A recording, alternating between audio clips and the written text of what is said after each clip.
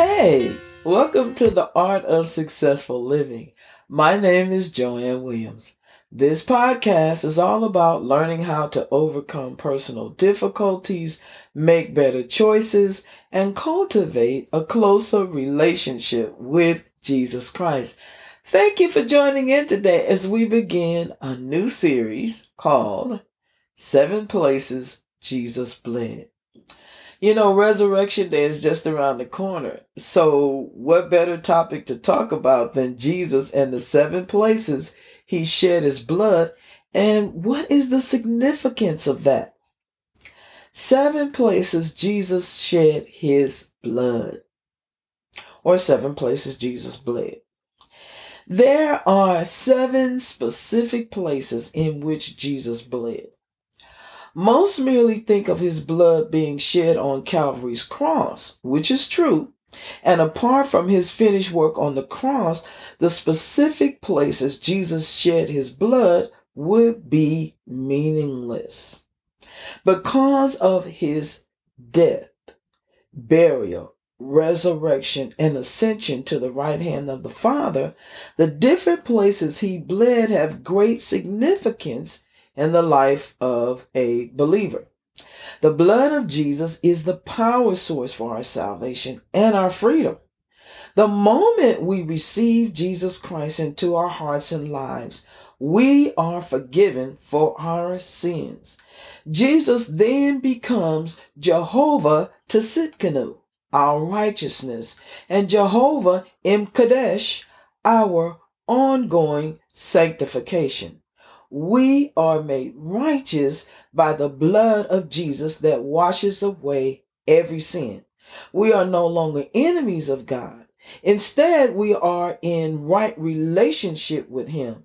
And boy, that's good news. By the blood of the Lamb, in Christ's blood, we receive life that death cannot conquer. Jesus has established a new covenant through his blood, and he intercedes on our behalf. Romans chapter 8, verse 34.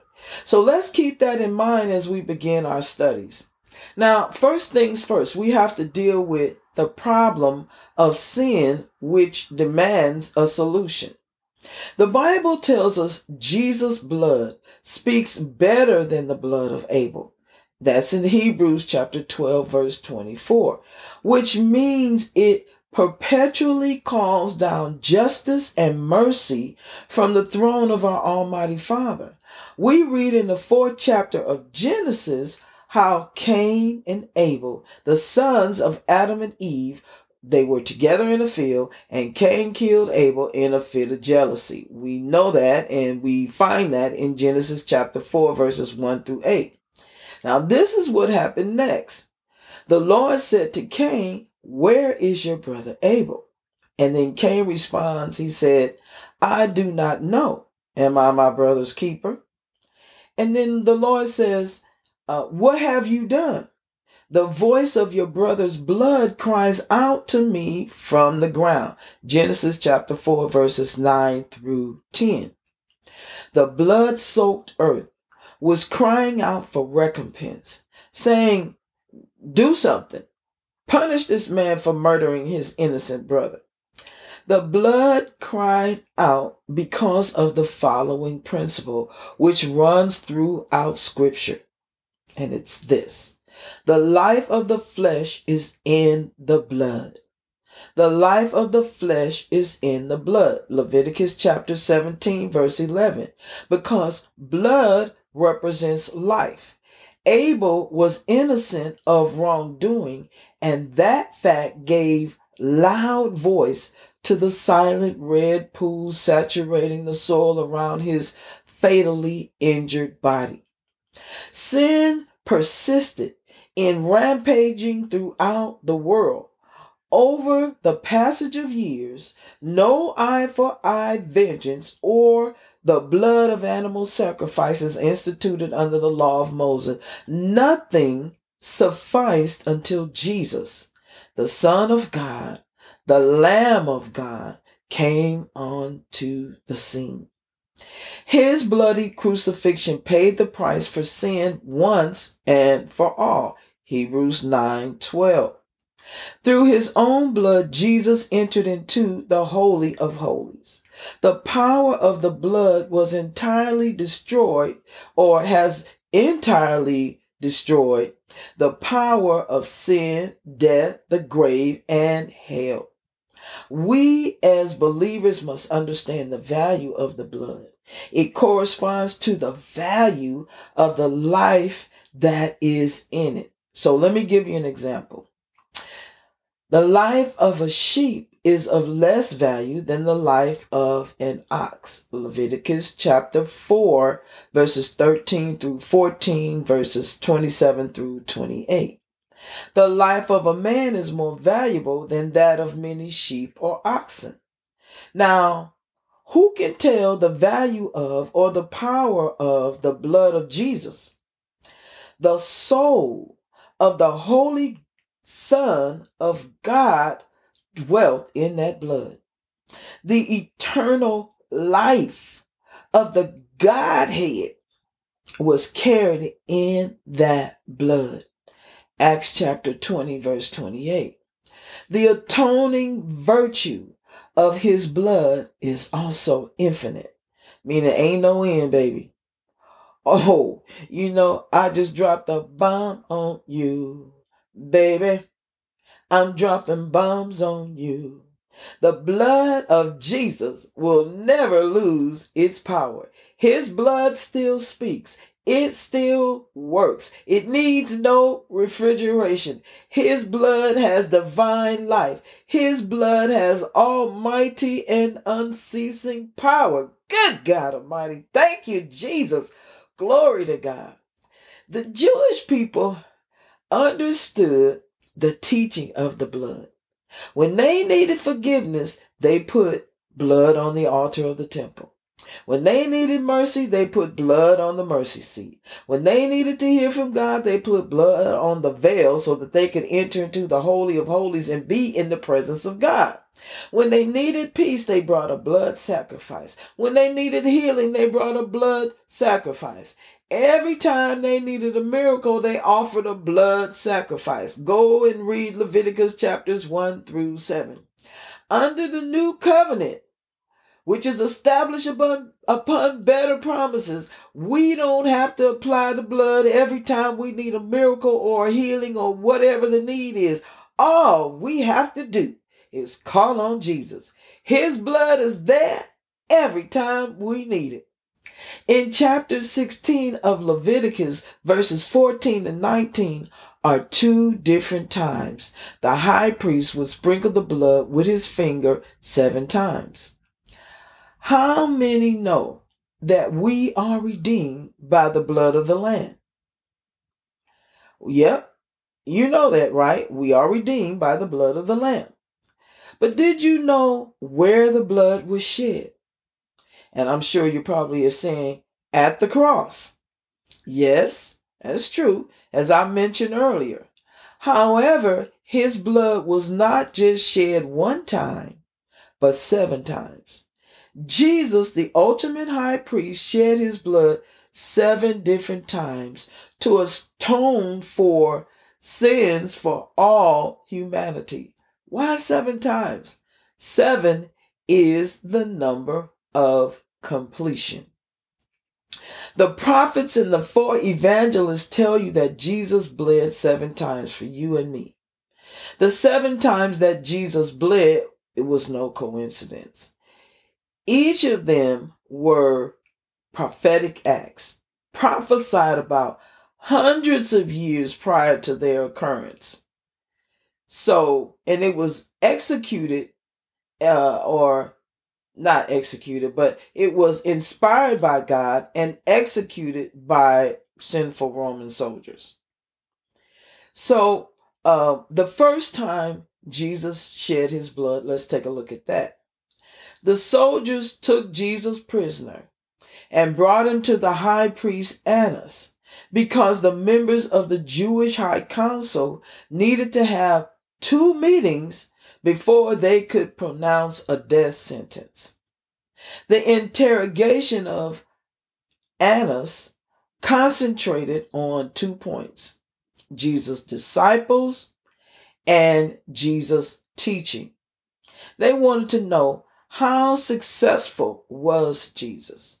Did he have many disciples? Had they been trained by him to start an uprising? However, Jesus did not respond to Annas' questions about his disciples. He didn't tell them that one of them had betrayed him, that all the others had fled, and that Peter was about to radically deny knowing him. No, Jesus protected his disciples by remaining silent. Jesus said, "Why question me? Ask those who heard me. Surely they know what I said." And you find that in John chapter 18, verse 21. So one of the temple soldiers hit Jesus in the face, probably with a stick or a rod or something. I don't know. He hit him and said, "This is not how you speak to the high priest." Now, this was the first, but would not be the last time that Jesus would be hit without reason. Just as Micah prophesied, he prophesied, "They will strike Israel's leader in the face with a rod." Now, Jesus answered them and said, "If I had said something wrong, then tell me. But if I am right, then why do you hit me?" And that's found in John chapter 18, verse 23. The soldier remained silent. Annas had Jesus tied up again and sent him to the high priest Caiaphas, who had summoned the Sanhedrin. Jesus was beaten until he bled during the interrogation, in your place and my place, without defending himself. Why? What is the significance of this? To deliver you and me from every accusation of the evil one. Jesus was innocent, but he allowed himself to be falsely accused and abused until he bled without defending himself, so that you could be free from every accusation of the devil. The tactic of the evil one is to tempt you to sin and then accuse you of having sinned. It's telling you stuff like, "You know you brought this on yourself. What you have done is unforgivable. God isn't waiting for you to show up and ask for forgiveness again. You know very well what you did was wrong." If you allow yourself to be accused by the evil one, then you will continue to feel guilty. The Bible teaches us that the devil accuses us day and night before God. Then I heard a loud voice in heaven saying, "Now God's salvation has come. Now God has shown his power as king. Now his Messiah has shown his authority. For the one who stood before our God and accused believers day and night has been thrown out of heaven. They won the victory over him by the blood of the Lamb and by the truth which they proclaim." I like to say the King James Version, they overcame him by the blood of the Lamb and the word of their testimony. Anyway, they were willing to give up their lives and die. And we find that in Revelations chapter 12, verses 10 through 11. Every accusation from the evil one and every guilty feeling that stems from them was laid on Jesus during the abuse. Through the cross, Jesus has freed us from the power of the accuser. By the blood of Jesus, and based on your testimony, the voice of the accuser must be silent. The evil one no longer has a leg to stand on. For there is now no condemnation for those who are in Christ Jesus. Thank you, Lord. Praise your name, Father. Jesus takes you with him in his victory, and he gives you power of attorney to silence the devil in his name when he accuses you. Jesus was beaten until he bled. It is the devil that accuses you. But I want you to know that your criminal record, everything you've done wrong, has been nailed to the cross, past, present, and future. The blood of Jesus delivers you from every accusation.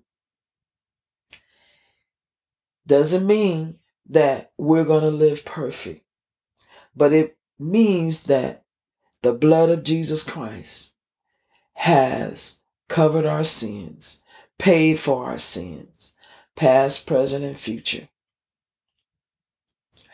If you have enjoyed this lesson and series on the 7 places Jesus shed his blood, give me a thumbs up. Also, come back next week so you can get the rest of this as we go through this new series. It was a lot of background today, but we got to get an understanding. Anyway, click that notification button so you can be notified when the next podcast comes out. Until next time, be blessed.